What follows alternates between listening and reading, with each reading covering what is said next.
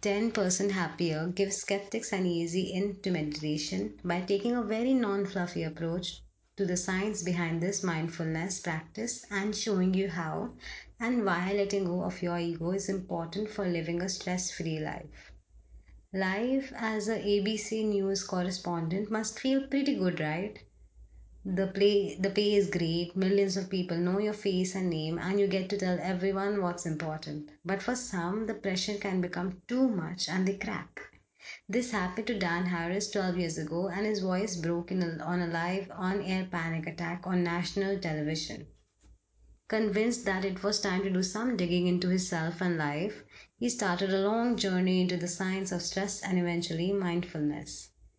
Originally a skeptic himself, Dan eventually learned to tame his ego with the power of meditation and shared his lessons in this 2014 bestsellers. Here are 3 lessons to show you why your ego causes problems, that letting it go won't make you lose your touch, and how meditation helps in this process. Number 1, the problem with your ego is that it's never satisfied. Number 2, be simple, not a simpleton. Why letting go of your ego won't make you a pushover. And number 3, meditation increases your mindfulness and compassion by giving you a fourth habitual response.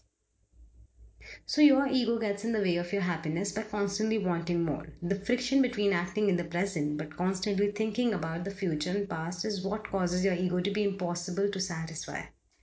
This issue is also addressed in The Power of Now in a very similar manner. Dan Harris says your ego constantly assesses your worth by looking at your own wealth, your looks, and social status, and then finding the next best person with more of it to compare it against. Therefore, your ego's default setting is more. The minute you feed your ego a new achievement, toy, or compliment, the baseline for desire is reset and it starts looking for the next thing. It thrives on drama and worry and will constantly look for the next bigger achievement to compare yourself to.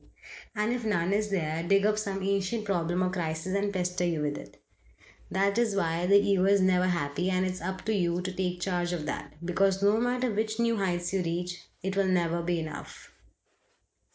Now you might say, if my ego is my drive to achieve greater things, won't I lose my edge if I completely let go of it? No, that does not have to be the case at all. To the contrary, as an Indian meditation teacher, Munindra taught his students to keep things simple and easy. One of them approached him when he was fiercely negotiating the price of a bag of peanuts at the local market about how this matched his earlier lesson. Munindra replied, I said be simple, not a simpleton. Mindfulness just makes you more creative and productive, not a pushover. It removes the need for competition and fuels your drive by removing wrong assumptions and bad thoughts. So instead of the usual stress, you will approach things more clearly because you're not giving in to aggressive temptations.